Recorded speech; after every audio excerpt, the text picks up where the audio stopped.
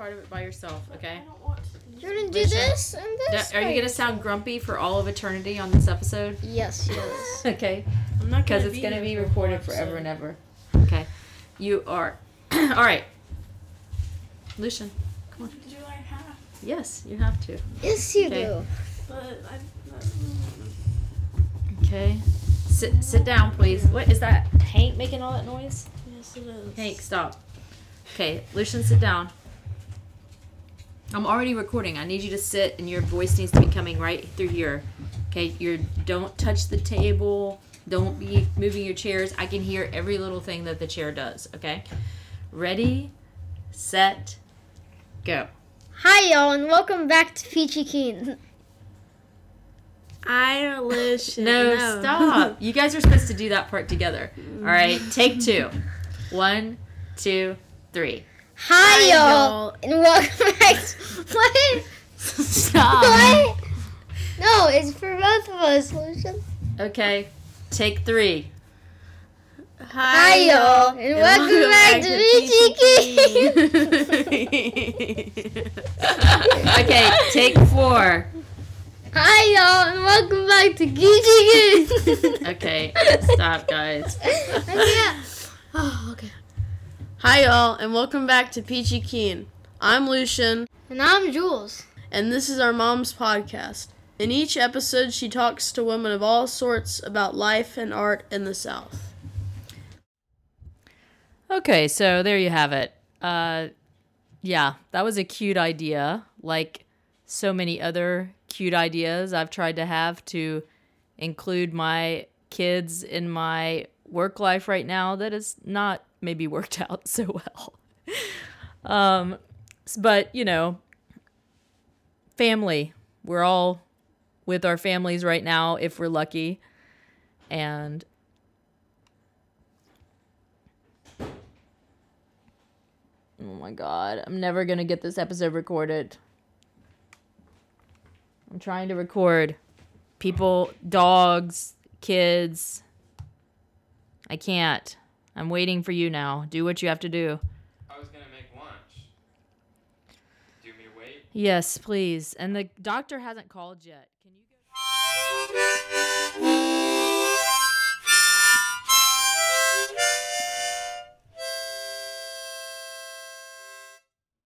I could do this all day, but I'm going to spare you all from any further ridiculousness and just do some editing and make it work. I think you get the point. Groundhog Day is my favorite movie, but I feel like living it with constant interruptions is maybe not the most fun.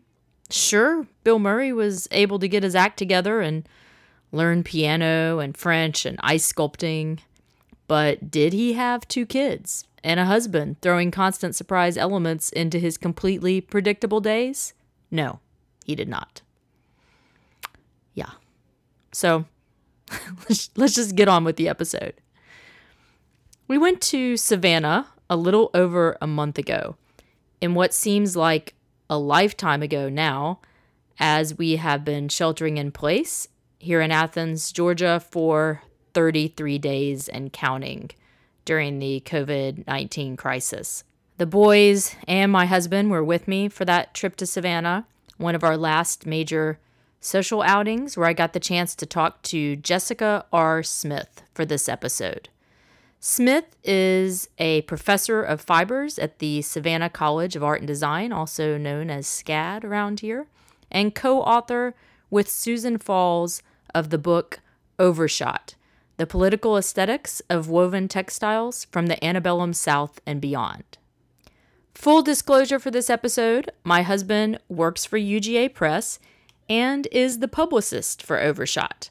I don't usually accept or really even get too many pitches, but when it's your husband, it's hard to turn down, right? No, really, the thing about having my husband pitch me a book is that he does know what I'm into, and he wouldn't have bothered to pitch it if it wasn't right up the alley of the podcast, which, of course, it is. Not only is their book about the Southern U.S. and about art and the context and politics of both, but it's written by 2 women authors living in the South. Like so many other creative projects that have been affected by the times we're living in now, the timing for the release of this book has been, let's just say it, horrible.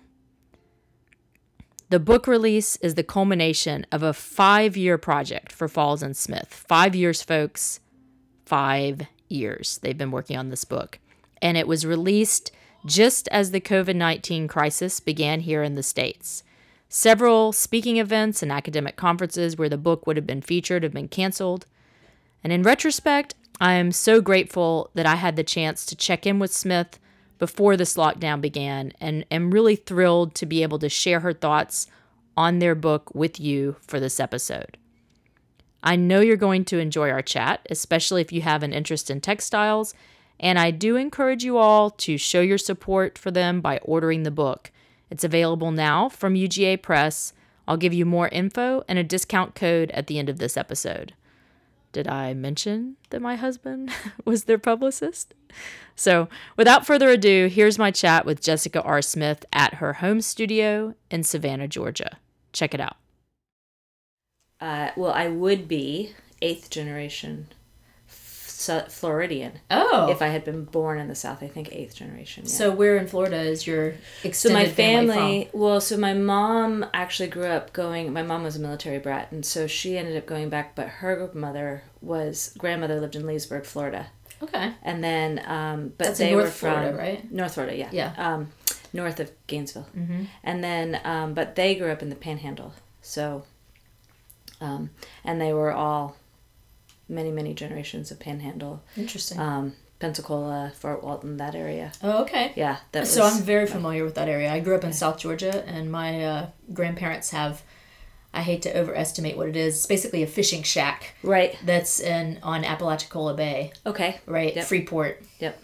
Well, it's interesting because we never actually went over there very much, because then my mom, so when I was a junior in high school, my mom moved on to her, at the time, boyfriend, much later married him, boat, and they were heading to Venezuela for a year.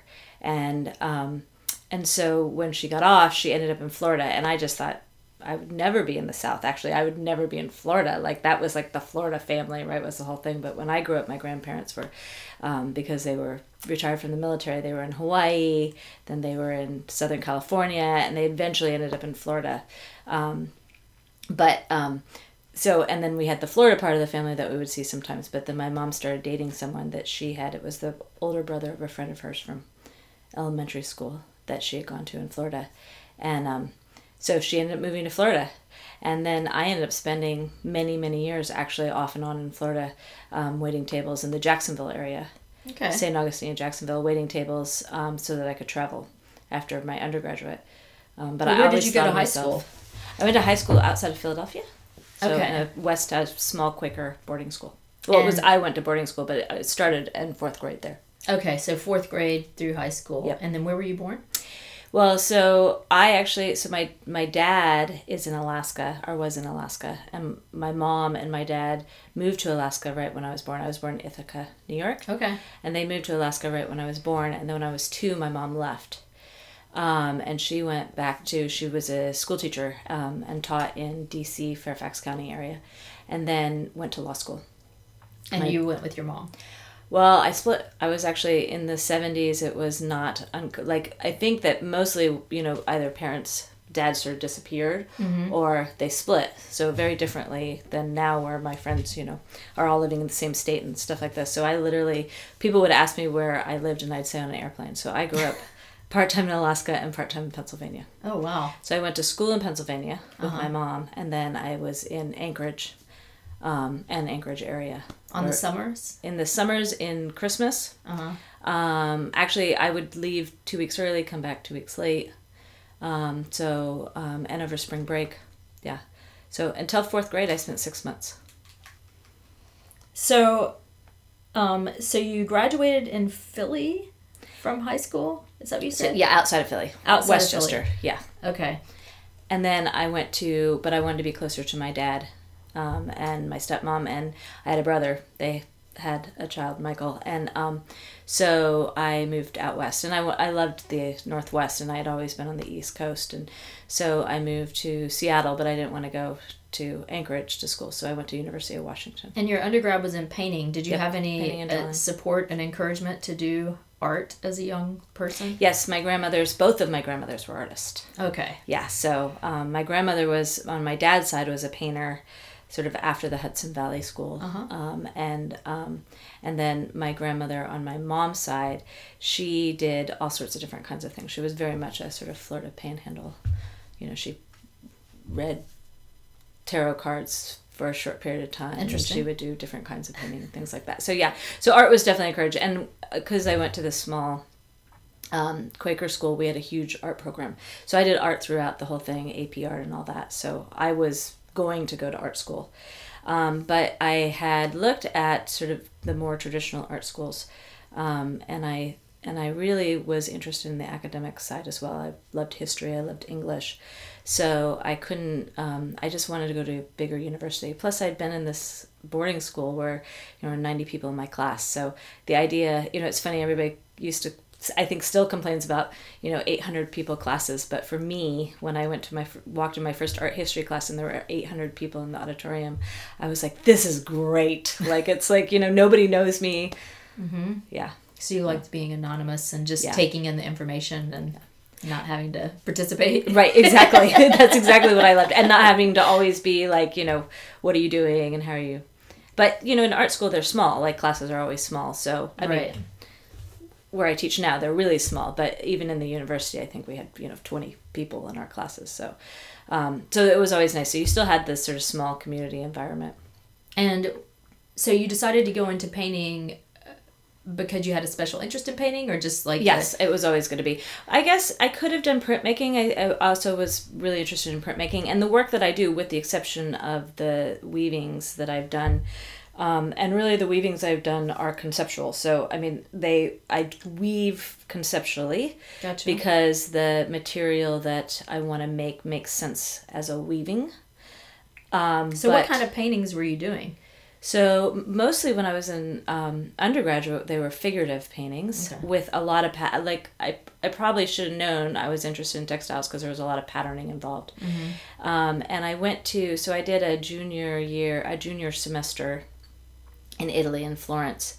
And while I was there, I took a screen printing class that was actually in a textiles, like the studio was screen printing in textiles. And so that was the first time I was like, this is interesting. And then after that, when I came back, I took a textile class, just a basic dyeing class as my undergraduate. And I started thinking about the ways that textiles and the figure, and especially the female figure, were interrelated sort of historically. And so I was, sort of interested in the way that the patterns could interact with the female figure and what that told about the female figure. Mm-hmm. And how various times of Fauves and the and different sort of periods that use pattern and textiles surrounding the female figure. And Were there certain periods you were interested in, or artists? yeah, I think that, well, in terms of artists, let's see it, this was a long time ago. Mm-hmm. Yeah, I know, what was I looking at? Ooh, that's terrible to think about that. And yeah, as an undergrad, I think I was actually really interested in that sort of period of the Fauve, like the, Right. and I started thinking about Bernard Matisse and, immediately. well, when Matisse, you were- right, of course, Matisse, Bernard, and some of the sort of, well, I learned much later that they all had huge textile collections. So interestingly, at the time I had no idea. You saw a lot of textiles in the paintings, right? But it does make sense historically now to know that this was in the early part of the 20th century. There were all these textiles that were coming out of really sort of the North Africa region that were being sort of looked at and traded, and it was when a lot of the Coptic textiles from Egypt were coming out, and textiles from Morocco, and the carpets were, again, the Persian carpets were starting to have a new sort of a different kind of lift than they had in the 15th and 16th century. And so they all had these textile collections, right? And as we know, like Picasso had African sculpture collections and things like this. But nobody ever talks about the textile collections that the painters had at that No, period. they don't. And I have really never thought about it before until you just mentioned it. And it's Right. fascinating. Yeah, if we look at, like, we could grab, like, one of, I mean, I think I was just looking here. I'm sure I have, like, my Gardner or something like that, one of my art history books. And if you pull up that period, you will see all these incredible textiles. Is it because of trading? Like, Yeah, absolutely. It was trade, and, well, it was when people first started to go, you know, on these sort of voyages. They were starting to, you know, there was the whole, the Oriental Express, and there was, it was the Japanese, you know, exoticism was coming out, and, you know, that was such a, and we know about the Japanese influence, right, of that period. But again, nobody ever talks about the textiles. And it's interesting that you said that you were thinking about the female figure. Right. And these, because you talk about exoticism. Right, exactly. And that's like, and at the time I really, like, I was in a very heavily figurative program. So I was, you know, there was a lot of emphasis on the figure. I was interested in the narrative, which I hadn't really, I guess I understood I was interested in the narrative, but I didn't really know what that meant at the time. And then I was interested in pattern and color. So color and pattern had always been something that I, even early on in high school. So all of those things at the time, I hadn't pieced them together and thought, oh, this is, you know, this is all about sort of the ways in which pattern and decoration and textiles and the female figure have sort of thought about exoticism, and which eventually becomes Orientalism, right? Are they intertwined? And that becomes much later, you know, when I go back to graduate school and start thinking about the work that I'm doing, it becomes like I've become very focused on that sort of idea and how we look at the exotic world, and I'm going to put air quotes around that, and how as artists, especially artists trained in the Western canon, are sort of, were responding to that work. So so I was interested in that, and when I graduated from undergraduate, I really had no idea what I was going to do. And I had taught skiing when I was in college. Actually, I taught skiing when I was in high school, and then because of Alaska, and then in college I used to pay for my skiing by teaching, getting a pass. And I had worked in a Montessori, and so after school, so I thought, well, you know, maybe I should do education. That seemed like makes sense. All three of my parents, so my mom, my stepmother, and my dad, were all lawyers. So I wasn't going to do that. And so I thought, okay, well, let's do education. So I took a couple of education classes, which is why I graduated in 94. And I just was like, I'm ready to get out of school. Like, it's time for me to leave. So I went to Florida, which is where my mom was living, and I started waiting tables. And I had met in Europe two guys that were from South Africa. Met them on the beach. We were all camping on the beach in Spain. And my aunt and uncle had lived in South Africa. I had been there. And I thought, well, maybe I'll just go to South Africa. You know, go hang out and see Garth and see my aunt and uncle and do a little backpacking, and I'll apply to grad school. So I applied to grad school in early childhood education with the idea that I'd eventually get my PhD and work in at-risk programs, doing something public, policy related around art and kids. And I thought, okay, so this is going to be perfect. I'm going to, you know, go off. I'm going to spend 3 months traveling. I'm going to come back. But when I was traveling, I was like, why in the world would I go back to school? Like, why wouldn't I come home and wait tables and make a lot of, you know, as much money as I can and leave again? Like, why wouldn't I just keep traveling? So that's what I did. I deferred, actually, my graduate 2-3 times. I can't believe they let me defer 3 times. Like, now, especially when I have to make these decisions, I thought, who in the world? And I just kept, every year I'd come back and I'd be like, nope, I'm not going to graduate school again. So my girlfriend, who I went to high school with, but who also had moved to Seattle afterwards, my best friend, she had also applied to graduate school in art and had decided not to go. And so I called her when I came back, because I was like, told my mom I was going around the world. And my dad was like, who was in Alaska, was like, oh, that sounds like a great adventure. And my mom was like, you're not going alone, call Amanda. So I called Amanda and I said, Amanda, we're not going to graduate school. There's this thing around the world ticket and we're going around the world. She's like, no, that's a crazy idea. I said, no, it'll be really fun. So we did. We packed a backpack and off we went. And it was actually on that trip, I think I really started to put together this idea of like where textiles sort of fit in the environment. And again, when I was still thinking, it's interesting because while I definitely would call myself, I mean, I am a feminist, but my work actually, initially I was really thinking of textiles in relationship to women and how women use textiles and make textiles. At the very end, when I came, like many years later after traveling, I actually came around to this sort of another idea around the way that women use textiles to tell narratives about themselves and their families.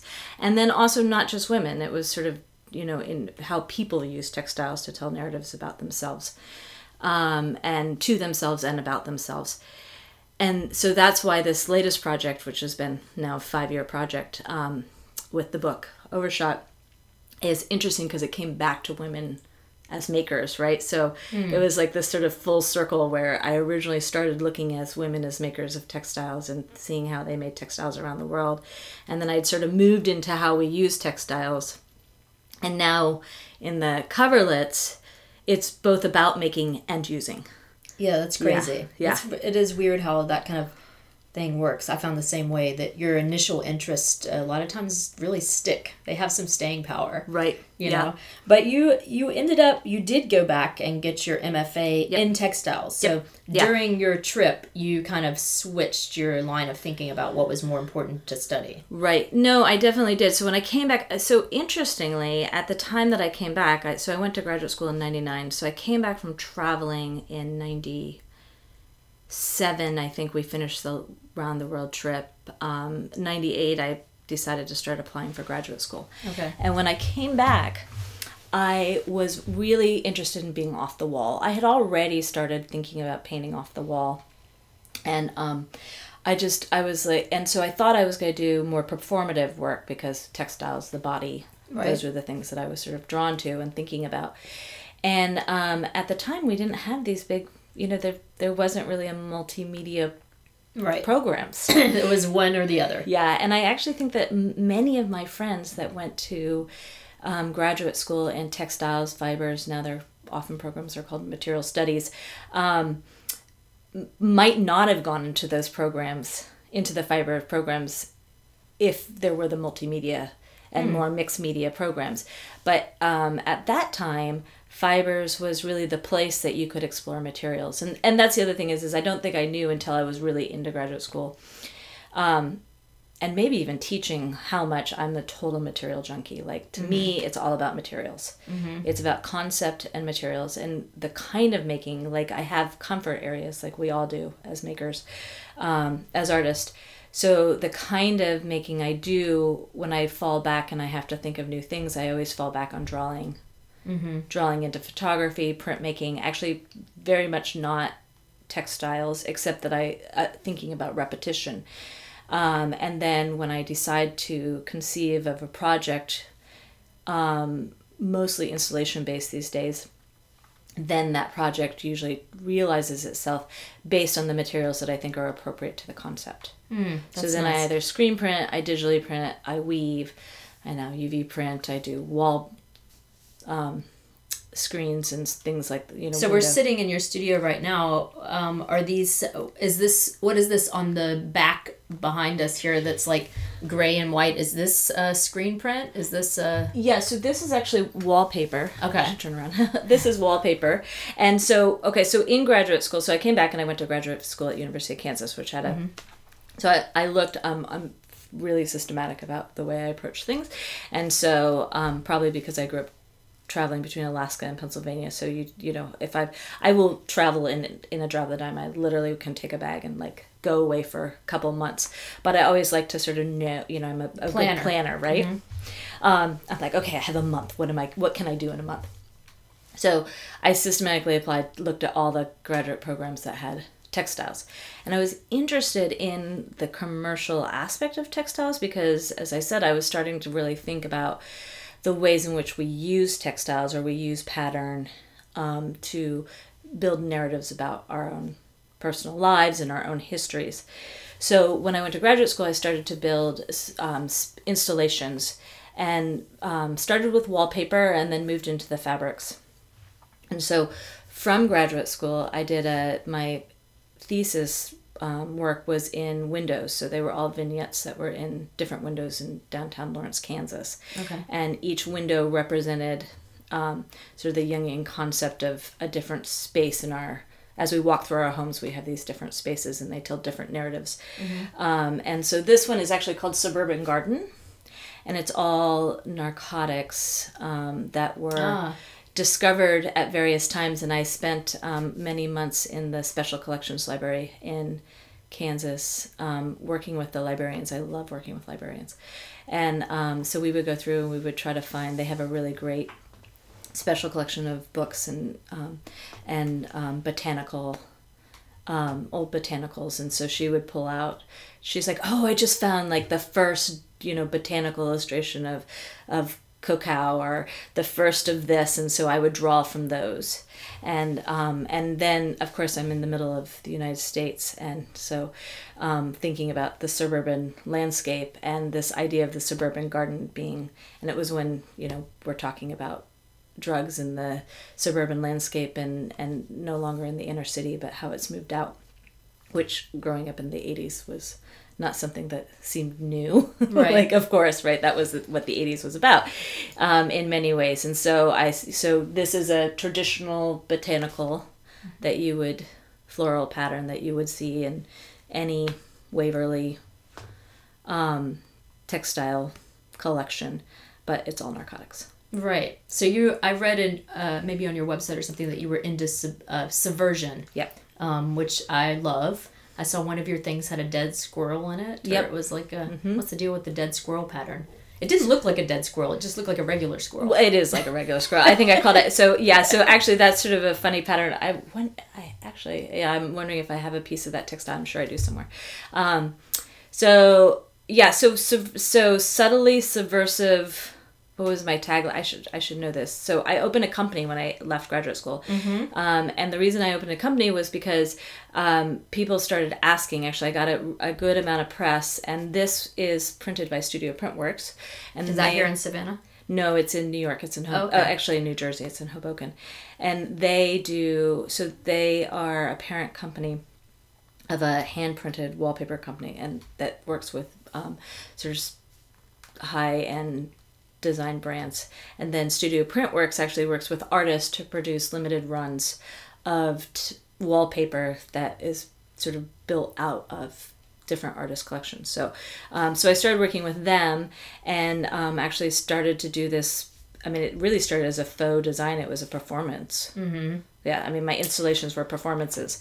And so then that's when, all my patterns had subversion. You said redesign of historic motifs with a subversive twist. With a subversive twist. Yeah, that's exactly right. Yep, okay. That's exactly what I said.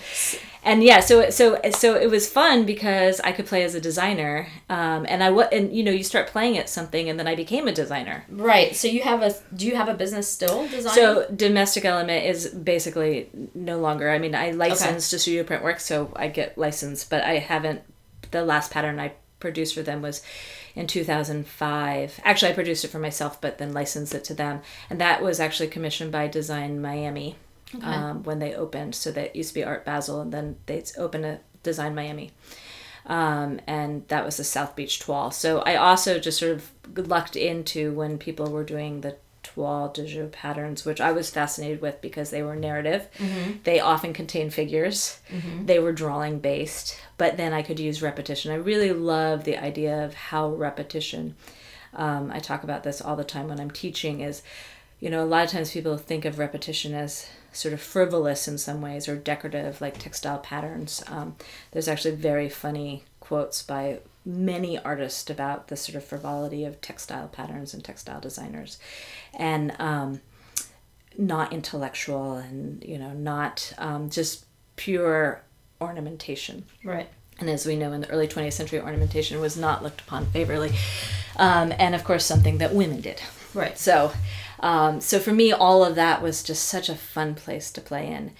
And the thing that's nice about repetition is that you can, when you're working in especially when you're working as a designer, I always say, working in the interior space of a home, I get 4 years to have a conversation with the people that are living with my patterns. And that's something like as a painter, I never even thought about in this scheme. So, I can continually place small little subversive or conversations in the work.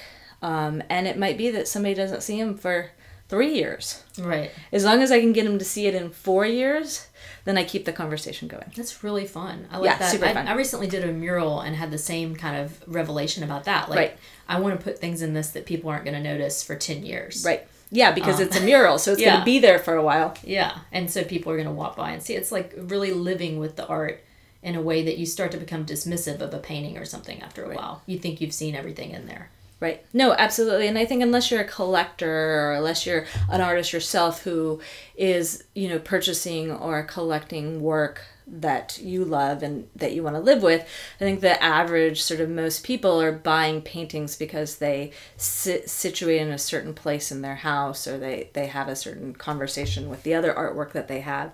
But really thinking about it as how that it lives in their house and not about the work itself. So when I started to work in textiles and work into pattern, I thought, well, I can actually appease that sort of nature of it needs to match. Mm-hmm. But on the other hand, I can also have these conversations with the people without having to be so in front about it. And you can put those little things. I think murals are fun. I think wallpaper is fun that way. And you do installations where you design entire interiors. I saw an installation that had furniture in it, and then you also have patterns on the wall. I do window, I started getting into window films recently. Actually, that's what this is. Okay. That's a print of a window film. And that actually, when we come back to the South, I can talk a lot about moving back to the South. But what is a window film? I don't know what that is. So basically, it's the stuff they use. Again, it's like this marketing tool. When you go to Kinko's or you go to a storefront, and it's you can see through it, but it's got graphics on it. So I just basically translated my photo. So I got really interested in panoramic wallpaper. Mm-hmm.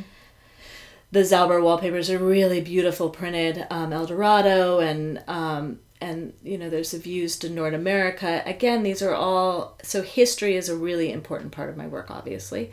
And the different time periods in history that people, why would somebody put the views of North America in their home? Jackie Kennedy actually put it in the White House. And what were they? So Views of North America was designed in panels. It's a panoramic wallpaper. Mm-hmm. And actually there's scenes where the different, you can have the Revolutionary battle happening, or you can have the New York harbor, or you can actually sort of choose the views of America you want, depending on how many panels you have in your space. Interesting. And those to me are these fascinating ideas of how we can sort of use the ways in which we adorn our houses as our own personal narratives. Mm-hmm. And very political.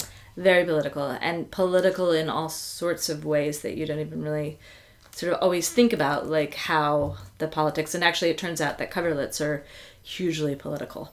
And I don't think I didn't know that when I first started. I knew they were political in the context of Americana, but I didn't really realize how political they were in terms of the making of them, and the women who made the overshot coverlets, whether they were in the North or the South, but specifically in the middle 19th century in the South, they were working the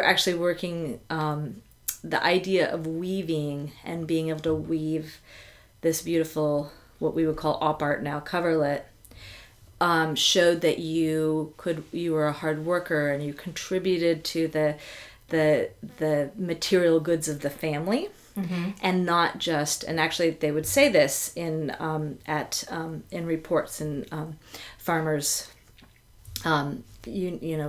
groups would get together, and the farmers would say, "Well, my daughter wove this beautiful coverlet."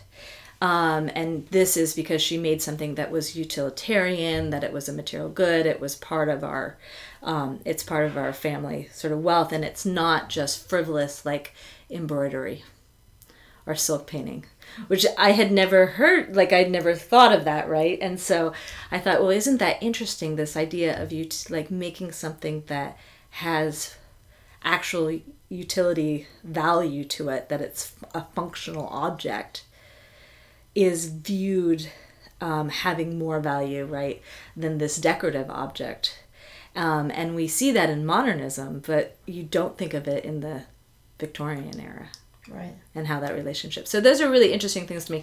So for me, like back to this sort of turtle, the squirrel, so there's a whole pattern, the movement that was a very small period of time called bazaar silks.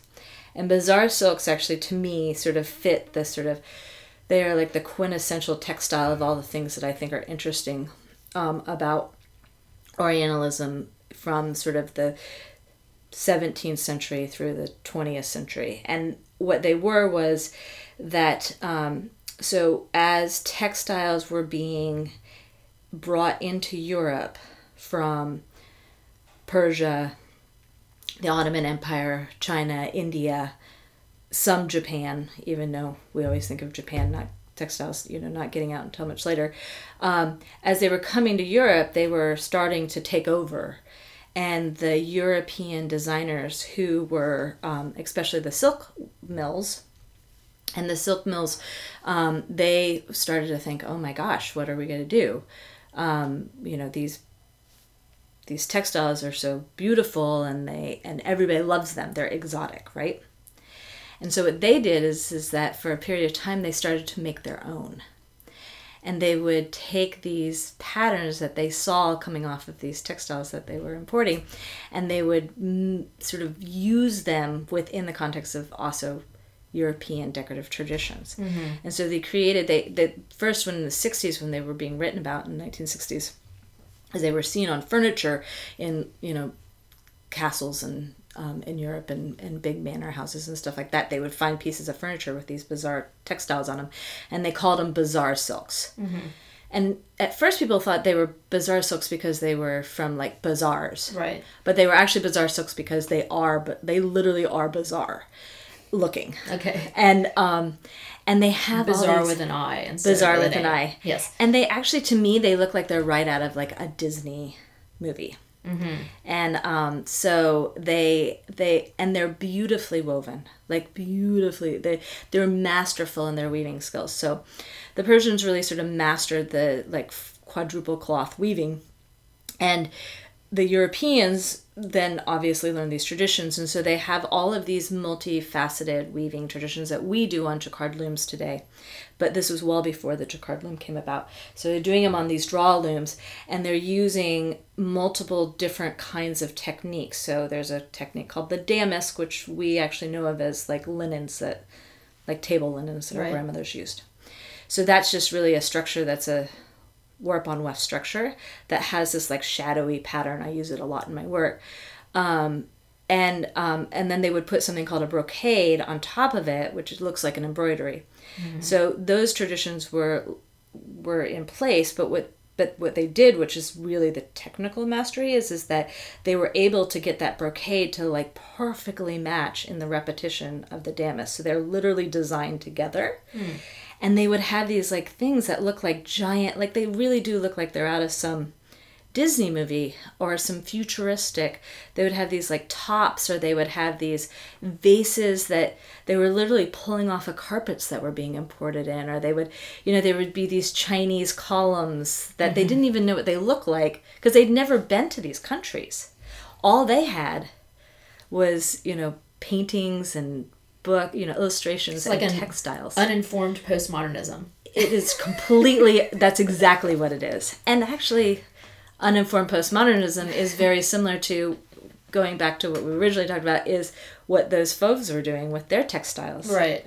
Like some of them had gone to Morocco. Just purely visual. Purely visual. Mm-hmm.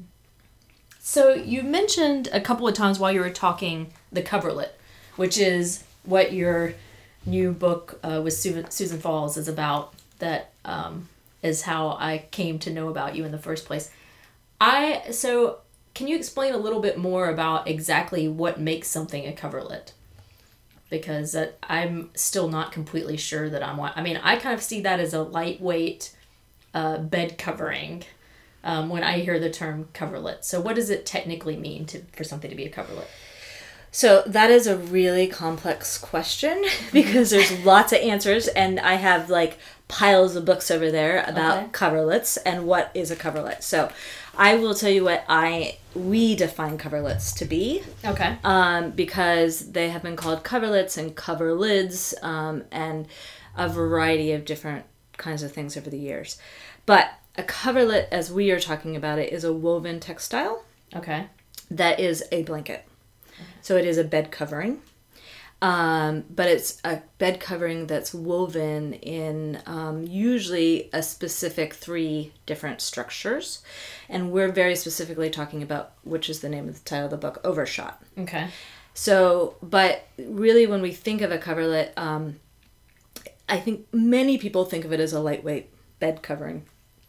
Sometimes they're heavier, sometimes they're lighter.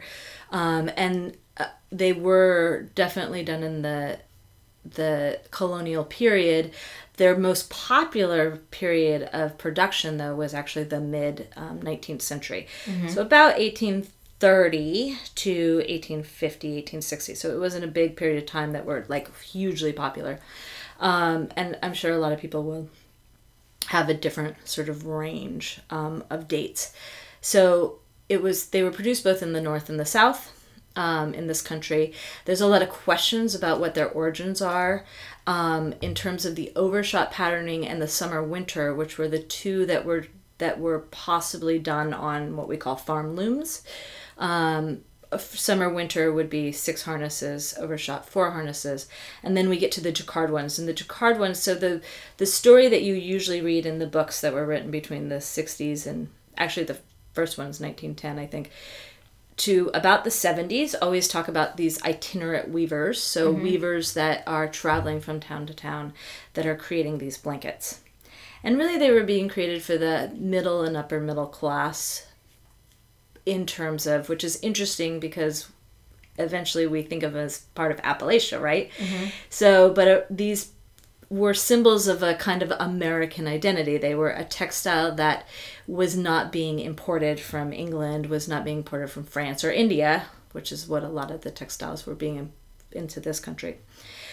In the colonial times, they actually also became very popular with the idea that the colonial Americans were making their own textiles, which they actually didn't make as much textiles as we would like to believe, because we think of our sort of colonial heritages as that, we came to this country and we grew everything and we made everything and we didn't, we learned a few things from the indigenous populations, but right. This kind of DIY resourcefulness that's very much, again, back to politics, is very much sort of the sort of backbone of the United States yeoman identity that we are talking about right now with the new elections. And so, but the sort of irony of it is that many of the coverlets that had more of the like American eagles on them and these were actually woven by professional weavers who had access to these looms, the jacquard loom. So it wasn't like the farmer's daughter making him proud. Right. Okay. Yeah. But for the overshot coverlets, which are the simplest of the weave structure, you only need 4 harnesses, which is a basic barn loom. Those were being woven. Okay. On the farm and in the home and in rural and in sub-rural areas, but generally not big cities. So I want to talk to you about like how you came to get, how long have you been working on this book with Susan? I feel like we've been working on it. I think we first started it's been 6-7 years. Wow. Yeah, a very long time. Many things happened. We had an exhibition. We both lost parents. She had 2 kids and so there, it was a big period of time. So there were times where we set it aside. Actually, Susan, I think at least wrote 1 book in between.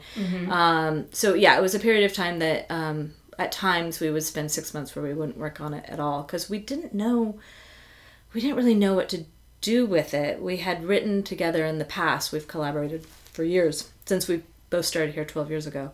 both moved to Savannah together. We didn't move together, but we started the at same SCAD. time. Yeah, we started in the same year at SCAD. Susan's in anthropology. I'm in fibers, and we met right off the bat.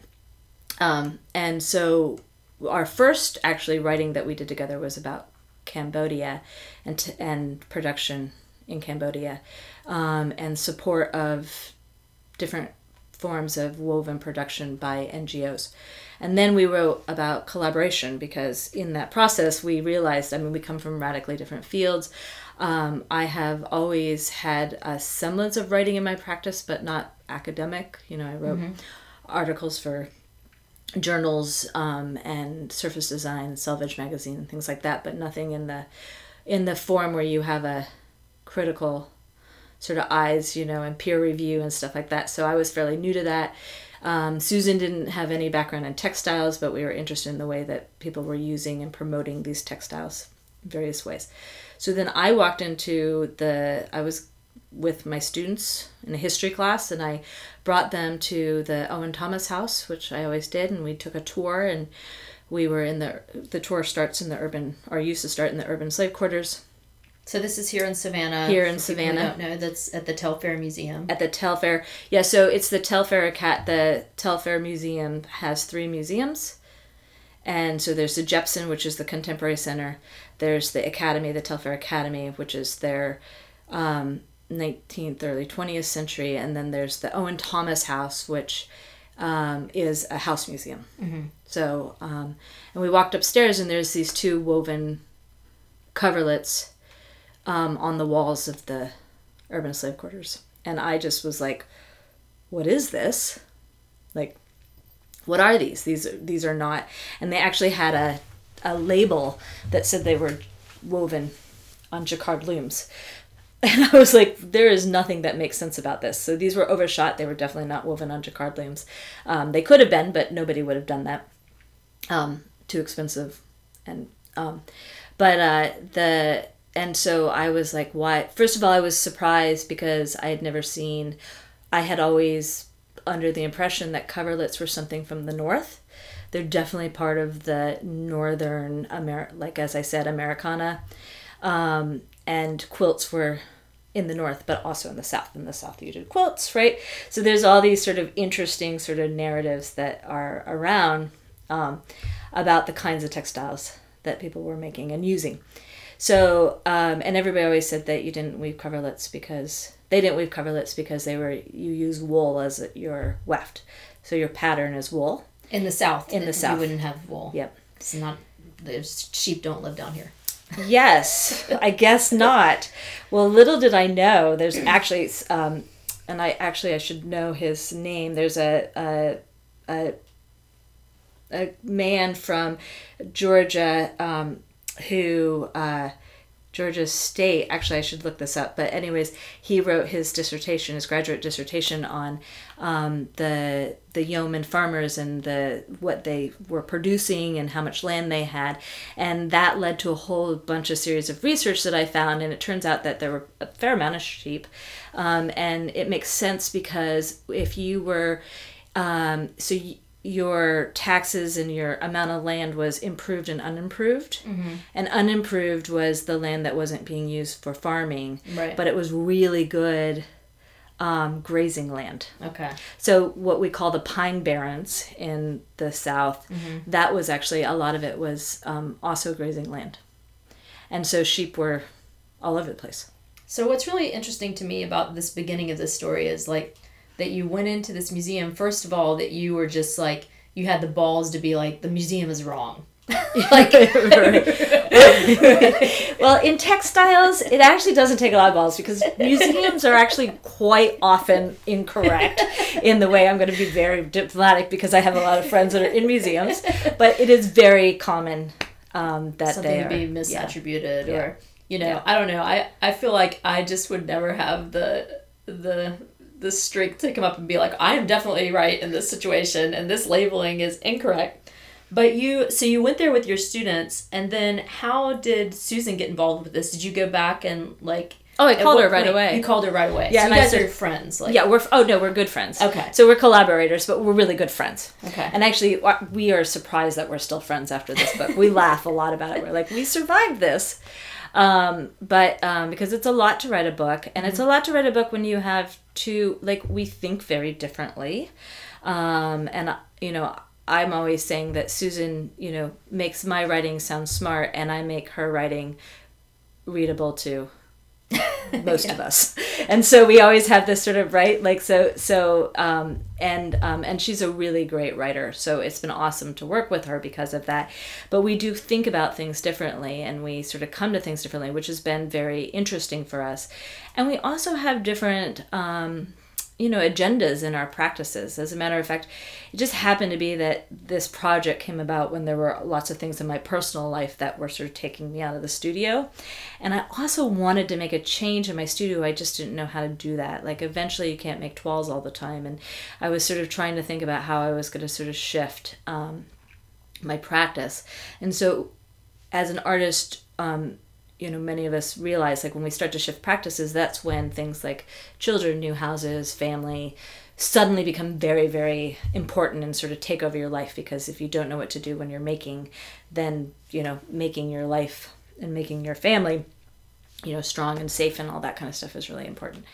So this book was good because it kept me sort of in the creative thinking and practice and research, which is what I really love to do, but not have to sort of put my pen to paper, which it probably took me away a little bit longer than I wanted to.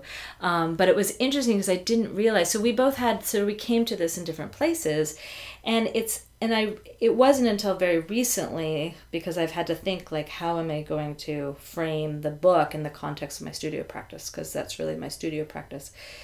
I don't want to just write books, or I don't want to just do research. I also want to make things. And so how do I sort of bring these two together? And it's been challenging for me to think about that. But I think that the thing about how subversive and subtle these overshot coverlets are politically in various places and how they have been used has turned out to be really fascinating. So this idea about museums and sort of telling a museum that they're wrong. I had worked with the Telfair in the past. I brought history. Like, they didn't have, they had this big decorative arts collection, and a lot of it's in storage, and they bring things into the house museums, but they don't always have experts in those areas. So my graduate history students and I would go over there, and we would do research on different parts of their collection. So I guess I wasn't an authority, but I knew. You already had an in with them, and right. they already respected your opinion. Right. So you didn't have to be like this outsider coming in and being like, this is wrong. They were already used to seeing you as an expert. Exactly. Okay. So that helped in that way.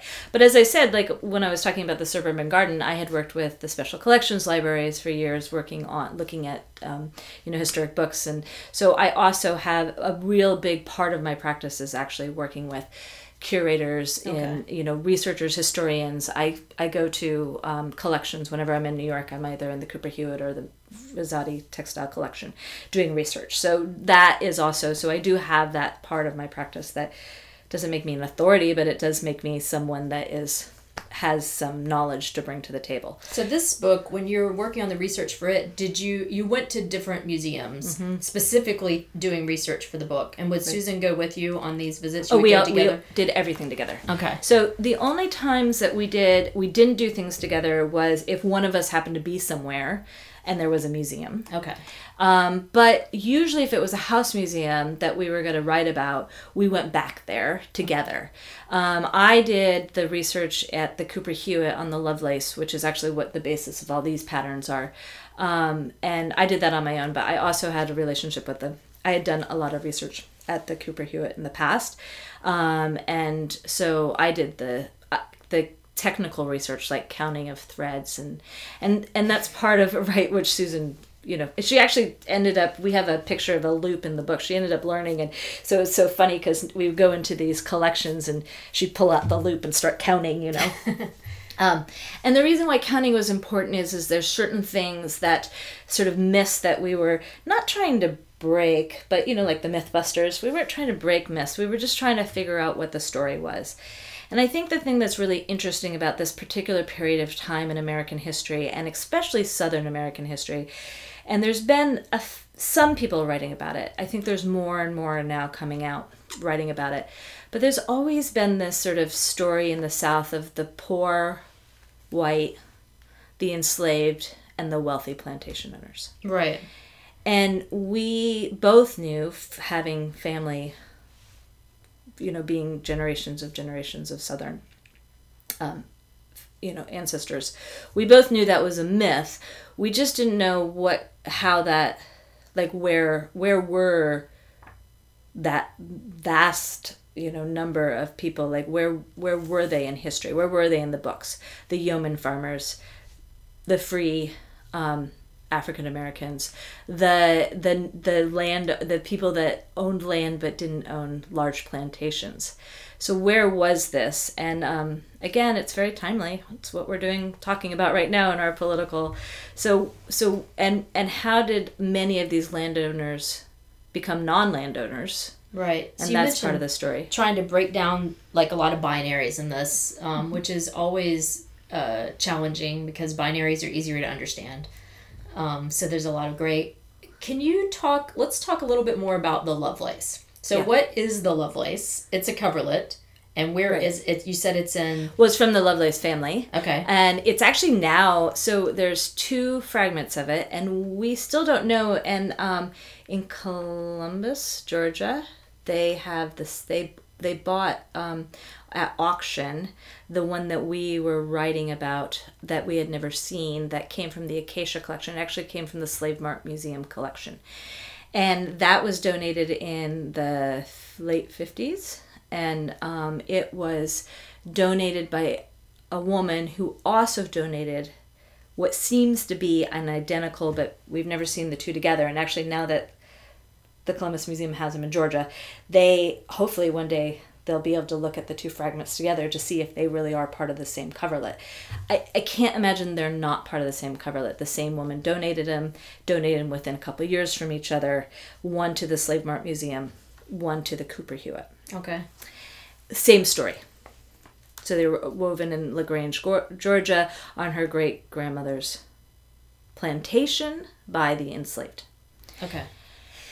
So that came about after we had already looked at a number of other coverlets that we had really basically sort of decided that they were not woven on, they were probably not woven on the plantation. In one case, there's a coverlet that has provenance of enslaved weaving on a plantation before the Civil War. It turns out the family hadn't even bought the plantation, which was no longer a plantation because they were no longer enslaved until after the Civil War. Okay. So this sort of question about this. So a lot of this has to do with, I think, is how sort of people in the early part of the 20th century, what the stories that they hear about their families' landholdings and place in society and the world from the pre-Civil War era, from the antebellum era. Right.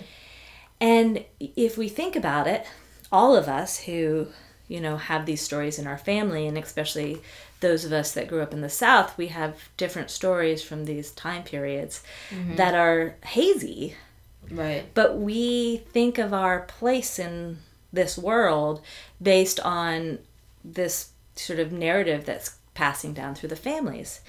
So in this particular case, the Lovelace in LaGrange, Georgia, they did at the time of the Civil War, I believe, so there's this weird number count that is often used to delineate a plantation, and a plantation is a large farm or landholding that has 20 or more enslaved, is what makes a plantation, which when you drive around now and you see subdivisions that are called plantation court or something like that, you think, it's so interesting, like why we would try to call the place we live a plantation, since the sort of demarcation of a plantation is to holding 20 or more enslaved. So this coverlet was woven on a farm that did have that sort of fit that, but only in the end did it actually reach that. But the other thing that's interesting is that the LaGrange, Georgia had a mill, had 2 mills. Another myth is that the South had no mills. They did not weave their own textiles or do any textile production until after the Civil War. And that was very much not true. There was many mills that existed here. And then the sort of third myth that makes this particular coverlet very interesting is this idea of homespun.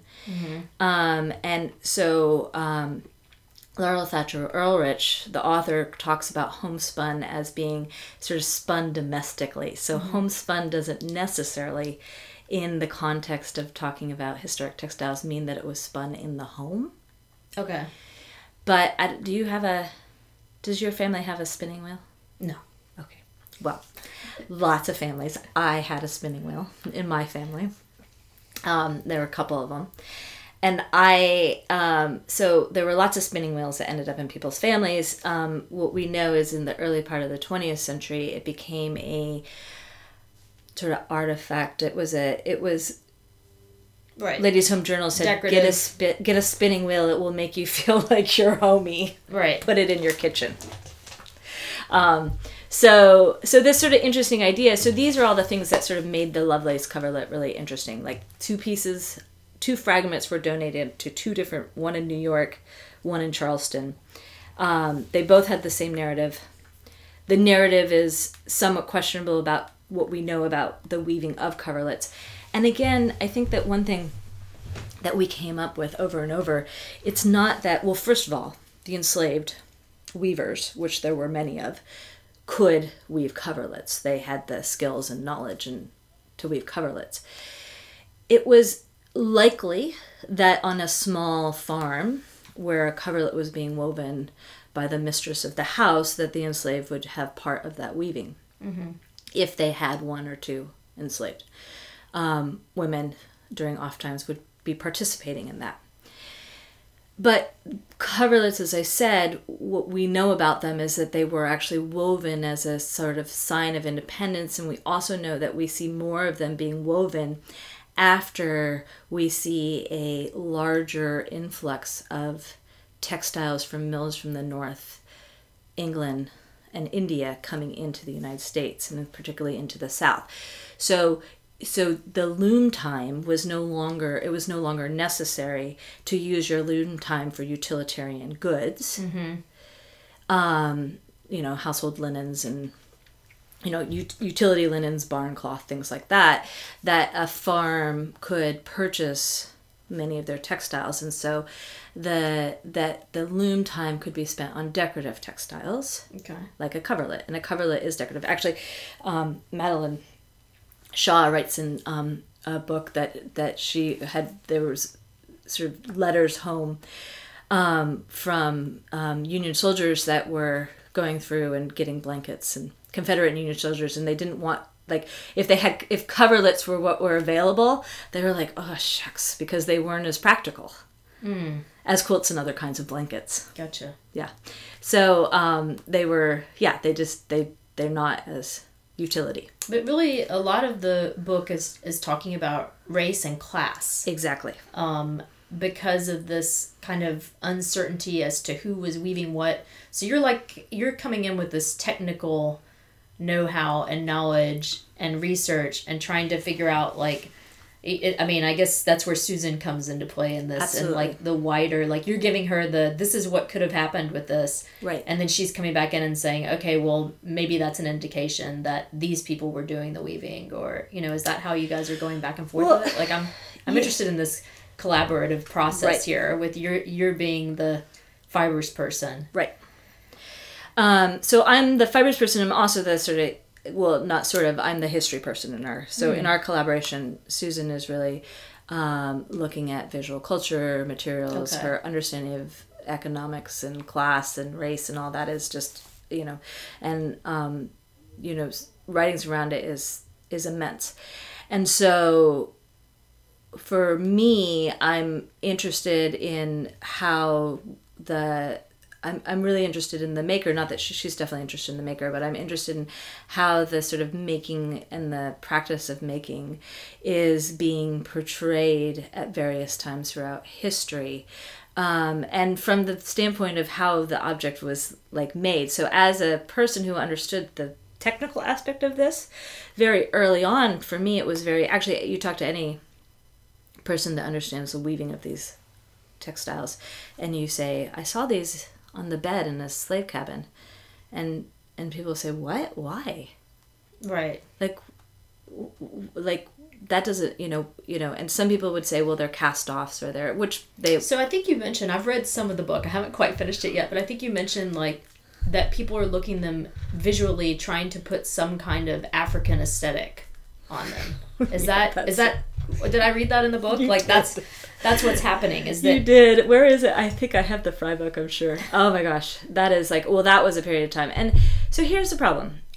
So again, as I said, so in no way, and we tried really hard, and this is part of the reason it took us so long to write this book, is that there's an aspect of this that I don't believe that it was a regular occurrence for an enslaved to weave these coverlets. And actually, interestingly, we've never found any coverlets that were woven by free African Americans that have been passed down. But that would be really likely because there were free... If they were weaving them... Yeah, I mean, that would... They would continue. Well, no, I mean, people that also gained their freedom, but also came into the country free or gained early on and then were generations. I mean, there is and so the important thing is this is not about skill or knowledge of weaving. It's about why were these, like, what was the purpose of these coverlets and where they fit into the sort of lives of the people that are weaving them. So starting in the 40s and definitely in the 50s, there were people who were advertising actually for when there was an increased interest in material culture of the enslaved. There would actually be advertisements of, if you have any goods that were African American, made by African American, particularly of the enslaved period, we would like them. They're in your attic, they're here and there. So people were actually looking for evidence of the African American material culture for really good reason to start to collect it, because so little of it remained. And coverlets were donated as part of these, as well as quilts and other objects. Generally, the coverlets were donated with there's maybe 2 examples that we found where the name of a weaver was attached to them. Mm-hmm. And so then when the name of weaver is attached to them and there's a story of somebody weaving it, right, then you think, okay, then that seems like a good provenance. But the interesting part is the other ones. So we were trying to figure out why that was. And that's where we sort of happened upon this writings that happened in the 80s and early 90s, where there were sort of trying to have justification for why these textiles might have been. I mean, really, it was like, why would these textiles have been woven by enslaved? And that connection was to a West African aesthetic traditions of design. That falls apart because the overshot geometric patterning is a patterning that also we see in Sweden, we see in Germany, we see in the Welsh, Scottish. Like, so the idea that, yes, there is these bold geometric coloring and woven textiles that we see in West Africa, but we also see them in many parts of the world. And the use of a supplementary weft, which is what overshot is part of a West African weaving tradition in the strip weaving textiles. So making those connections, you can see, because the structural connections, the technical connections make sense, but they also are a tradition in most parts of the world. It's a type of way of making patterning on a simple loom. So, and then this idea that without actual sort of technical knowledge, that just because two things look alike means that they're the same, right? This sort of notion is really interesting, and this idea of a kind of justification, which is hard because so for us it was hard because when we started to say, wait a second, there's something not that's not like right, doesn't make sense, things aren't adding up in this picture. One of the things we had to sort of ask is, well, why does it matter? Like, why is it like, do we, is this, sometimes, we feel like, are we taking a skill history away from African American? Are we trying to, like, what are we trying to do? Like, why does it matter who wove them in some respects? Well, it's just the truth. I mean, But there's truth that. is relative.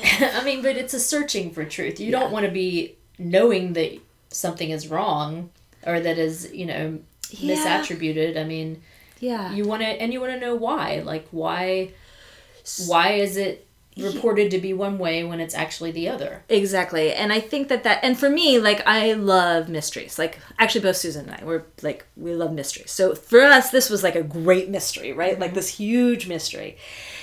And it's a little bit like the quilt codes. I don't know if you know anything about the quilt codes and the Underground Railroad. So there's this whole thing that came out, and we know this isn't true, but it came out that people would hang quilts that had different patterns out to say they were part of the Underground Railroad. Right.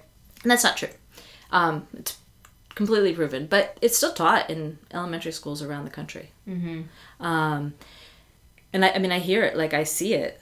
And people talk about it, like I'll be at in Savannah, someplace, and I'll hear someone talk about the quilt codes, and I'm like, that has been long debunked. But it's really compelling. Right. It's such a compelling idea.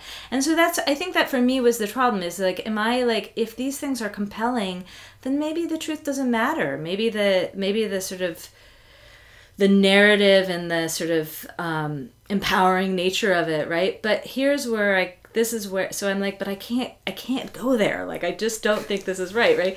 So I'm like, okay, am I just being a stickler? Am I being a, lawyer's daughter? Like, gotta find the truth. But really what it comes down to, and this is what, so there's a notion about a make-do. Mm-hmm. And these coverlets are supposedly part of this make-do culture that is attributed often to the enslaved. So this kind of innovation or inventiveness in a make-do world. But how are you making do? I mean, what is, in a coverlet, you're still weaving with the same, where's the make do in the materials? Well, maybe because you're not buying the materials from France.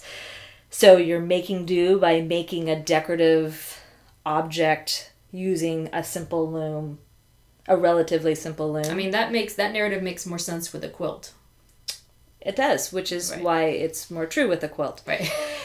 But the other problem with the make-do is that here's what we found, and actually it was relatively late in the research that we came across this, like that it started to make sense.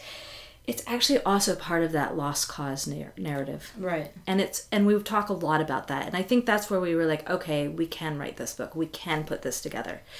Because basically what is happening is that in the early part of the 20th century, this is the same time that all the monuments that we've talked about are being established, Confederate monuments. And what was happening is that there were, in large part women, which to me is interesting, were putting together house museums and different collections.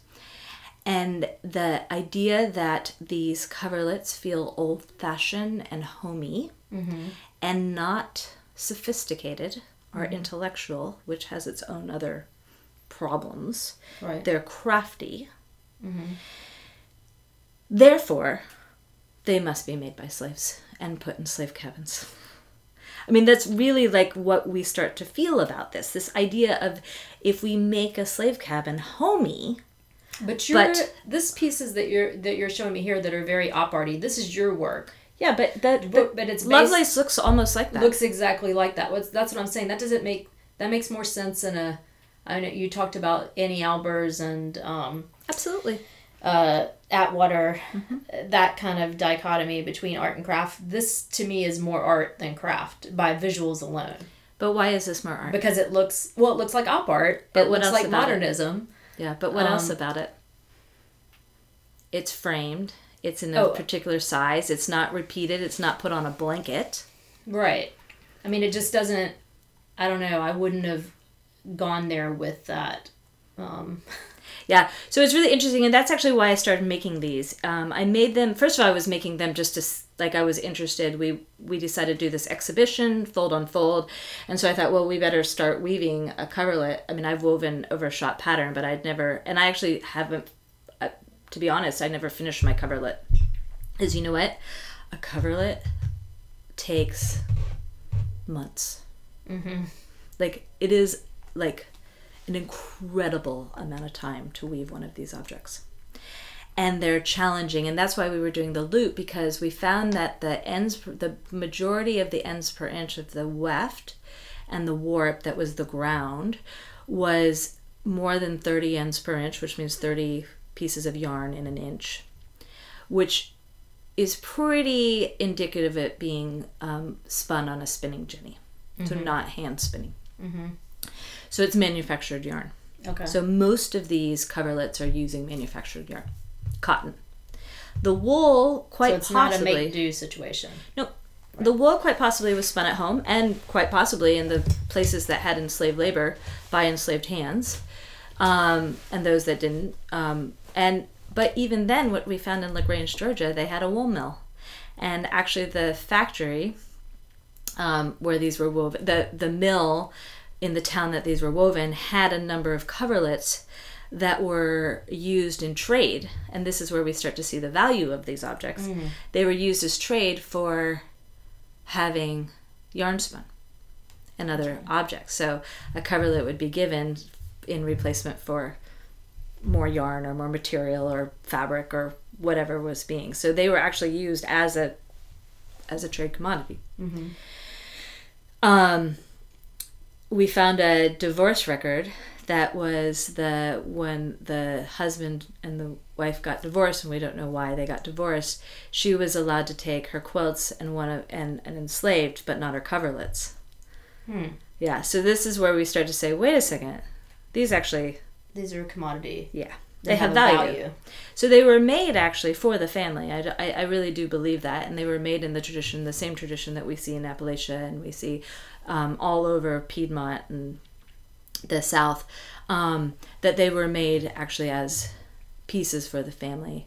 But like many textiles that women made in domestic situation, there's always this idea that, well, they might be made for your particular bed or for your daughter's marriage or for this other thing, they still had value. So when things went wrong, you had this thing that you could sell or trade for food or transportation. Or so I think we often think of textiles, and this is very much indicative, like Turkish carpets, is that we think if you made it for your family, you would never part with it. But in the time before the Industrial Revolution, things that were made for the family were often part of they're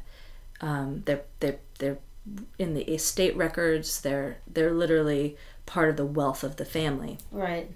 and used often as a commodity when needed. So this mystery, this Nancy Drew mystery that we have going on here, we started off with this was probably not made by enslaved people. And then in the end, do you come to some kind of definitive about this, that it's definitely made by yeomen? Well, Like- it's definitely made on yeoman farms by yeoman women. Okay. Whether they had enslaved help. Help. One of the questions that we have not been definitive about, but we imagine is possible, but I don't think it will be impossible to have definitive help. We've tried to read through many diaries and things like that, is that in the period of time that these were most commonly woven, 1830s to 50s, as I said,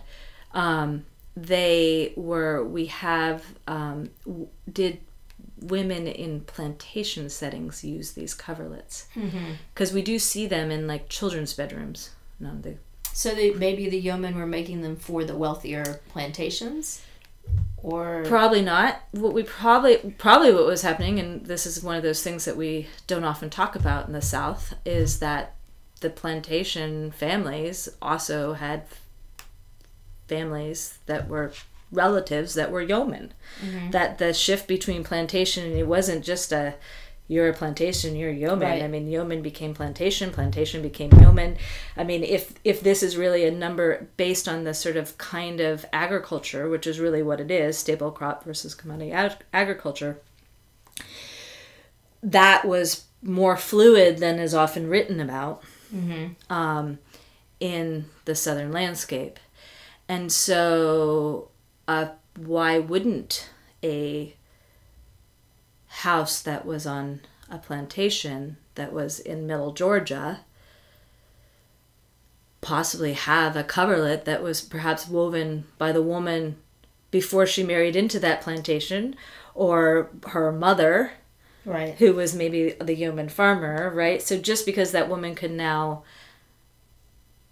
afford French linens doesn't necessarily mean that coverlets were not part of their lives. And this is why we think things like the Lovelace happened, the donation of these textiles and the attribution that they had towards the provenance of enslaved. So the problem is that very rarely we have one incident, actually in Roswell, do we have a story where a young woman is watching a coverlet being woven by the enslaved for her family. So, and again, we can sort of look and see how many enslaved that family had and what that position is, but that would indicate that, if we take that at face value, that was being woven by enslaved in the family. Was the enslaved woman, who was probably woman who was weaving it in collaboration with, or for, but also at the same time with the woman, the head of the household. Questions like, were they weaving it at various times together? But, or one after the other, you're not weaving together. But most of these textiles are donated as just like these were woven on the family plantation by the enslaved, on indigo grown on that plantation, which is also an interesting story. And that's it. And then what happens is then they end up in the spaces of the enslaved. So it's not like, nobody's saying these were woven for my family. Right. They're just saying they were woven by these enslaved on the plantation. And somehow these become crafty objects. So this whole dichotomy between art and craft, they become crafty objects, and they end up in these spaces inhabited by these enslaved. And that's where I think it's really that sort of interesting idea that this hominess that was sort of being perpetuated. And again, it goes back to that lost cause narrative.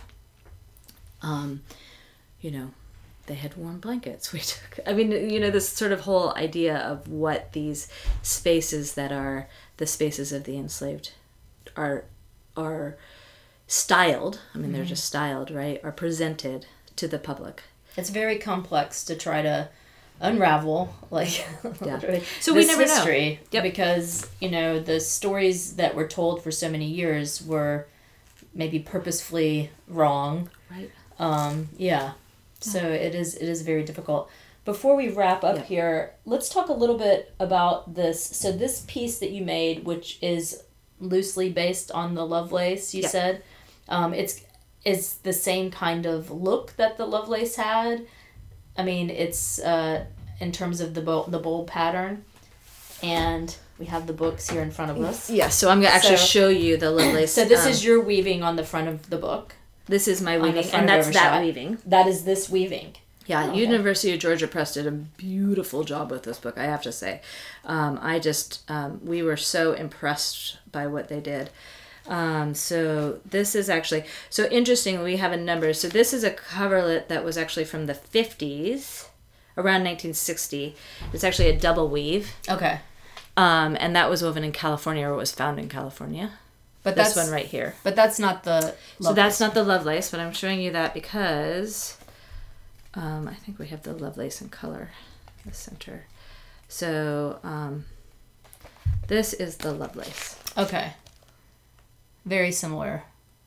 To me, looks very similar in pattern. Well, it is. It's the Okay. same structure. Okay. Like, I counted this. I literally counted the threads on this to create the weave draft to weave this. Oh my gosh. So the only difference is on this one, I wove with a pine yarn. Mm-hmm. And a linen raffia weft. So again, that was part of, and this one was woven with a pine yarn with it is actually, it feels like raffia, but it's a linen, so it's super strong.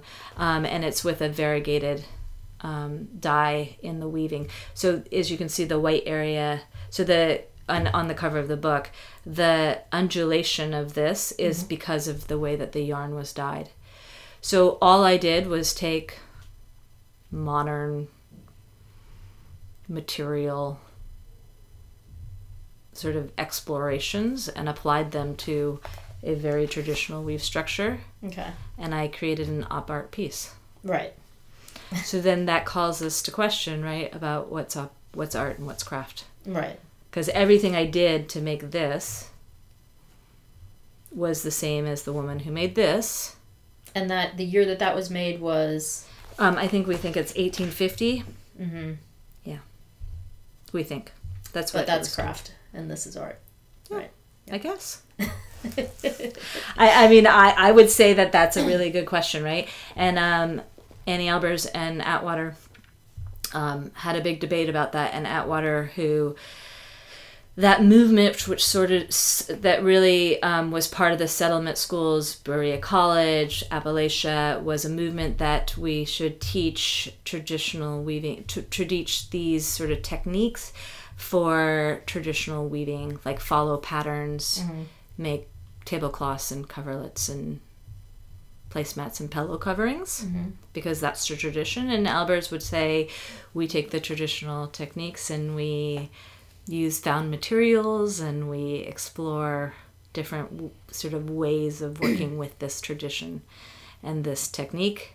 But I don't know, in my mind, the major division there has to do with the item's usage, like what its final usage is. So if you put something on a bed... Right. It's craft. Right. Which is why these aren't craft, because I put them on the wall. Right. And they're the exact same thing. And I have one, actually, and what's really shocking about it is I have one that I will put together. I have the 4 panels that I wove to put on the bed. And that took me infinitely longer than these took in actual labor time. And I will say, I am a contemporary artist. By the time I finished those 4 panels, I thought I was gonna go crazy. I was in times really bored. Actually, that coverlet is not all the same. I changed the colors and the yarn. I didn't change the pattern. But here's one piece. You can just grab it. The top one? Yeah. I changed the pattern. I changed the color order and the types of yarn that I'm using. And the reason I did that is that literally... You're getting bored out of your mind. I was. And, it proved to me that, it actually makes me want to, and I have a really good friend and my mentor who's a weaver who's saying she's weaving a coverlet now after the one that she wove, and she's trying to be much more traditional about it, because it made me really think, maybe my ideas of what makes something contemporary art are also sort of a lack of craft or detailed thinking, or this ability that I'll just willy-nilly sort of make a random change, and then suddenly it sort of moves from one area to the other. And I don't know, I used to hate it when in painting they made us paint like the masters. I think there's something we can really learn from. Well, it's, I spend a lot of time talking about process decisions. So, for me, in order for something to be interesting, I have to be able to make changes and decisions while the process is ongoing. It doesn't matter if it's a painting, if the whole thing has been planned out in advance for me, it doesn't fit my definition of art. Right. Like if I'm making a naturalistic painting and I already know everything I'm going for and I'm not making any adjustments in my mind, I'm not as engaged in the process. Right. So for me, that's my personal definition of what makes something art. Right. And I think It's that's very modern. It's a very modern idea, right? Right. Yeah. Yeah. So I actually thought this whole process was fascinating because it, for me, the whole, I don't know what's going to become of this work in some ways, or where I'm going to go with it. But I learned, like, that's the same thing. I too feel the way that you do. And so in that sense, is it that women who were making these, they, would make a number in their lifetime. So maybe they complete the object and then they make the changes in the next object. They're Right. obviously weaving a lot faster than I am because they're doing it more regularly. But they're also weaving in between cooking elaborate meals and taking care of their family, and often working, which is another thing that people don't talk about. They were often working on the farm, even plantation. Well, they didn't have iPhones or TV, no Netflix. No, and you can't weave this. I actually tried weaving it listening to a podcast, Yeah. and I stopped because it was disaster. I couldn't listen to, I listened to a lot of gypsy jazz and a lot of classical. I couldn't listen to any music that had Any distraction. any kind of, like if it was a lyrics that I was interested in, like hearing, not at all. Like, because I would just lose my count. And I've done a fair amount of complex weaving, but I've almost always done it on a Dobby or a Jacquard loom. So the computer made sure that my number ordering was going on. But this I had to do myself. Mm-hmm. Yeah. 1, 2, 3, 4, 4, 2, 3, 4. Like, just. So, a year of weaving left me even more sort of confused about what is art and craft. Great. Well, thanks for talking with You're me, welcome. Jessica, Thank and you. for having me into your studio. It's been really lovely. Thank you. Thank you for Thanks. talking to me and inviting me to be part of this podcast. Thanks. Thanks again to Jessica R. Smith for talking with me about her life, her work, and the book that she co-authored with Susan Falls, Overshot: The Political Aesthetics of Woven Textiles from the Antebellum South and Beyond. I really enjoyed our conversation, and she left me with lots of things to think on, many of which can be further explored in the book itself. You can purchase Overshot from ugapress.org, and as promised, I have a discount code for you. Enter the code 08UGAP as you're checking out on the UGA Press website, and you will receive 50% off on the book, and that runs now through May 31st. You can find a link to UGA Press, as well as images and links to Jessica's website and other web resources related to our chat on the Peachy Keen page of my website at vivianliddell.com. That's VIVIANLIDDELL. Thanks for listening to Peachy Keen. The podcast is growing, and I really appreciate all of your support. Some folks have reached out to me as individuals to tell me what the podcast has meant to them, and I love hearing that it's having an impact in all of your lives and in your work. There's so many great women artists around the Southeast, and as you can tell by listening, I love getting to know them and their work and being able to share it with all of you. I always welcome your individual feedback, but it would really help to support the podcast if you would leave a quick review on iTunes, now called Apple Podcast, or on Stitcher. You can put in any name you would like, so it's pretty anonymous and only takes a minute, but it really helps people find the podcast since podcasts are ranked by reviews. Peachy Keen also has a Patreon page where you can join as a subscriber to pledge your financial support. Just go to patreon.com and search for Peachy Keen Podcast. As demonstrated by the introduction to this episode, it's been a little difficult to work on the podcast from home during this COVID-19 sheltering in place. My policy so far has been only to talk to people in person for the podcast, because I really believe that in person, that human interaction is what makes the conversations we have here on Peachy Keen sing.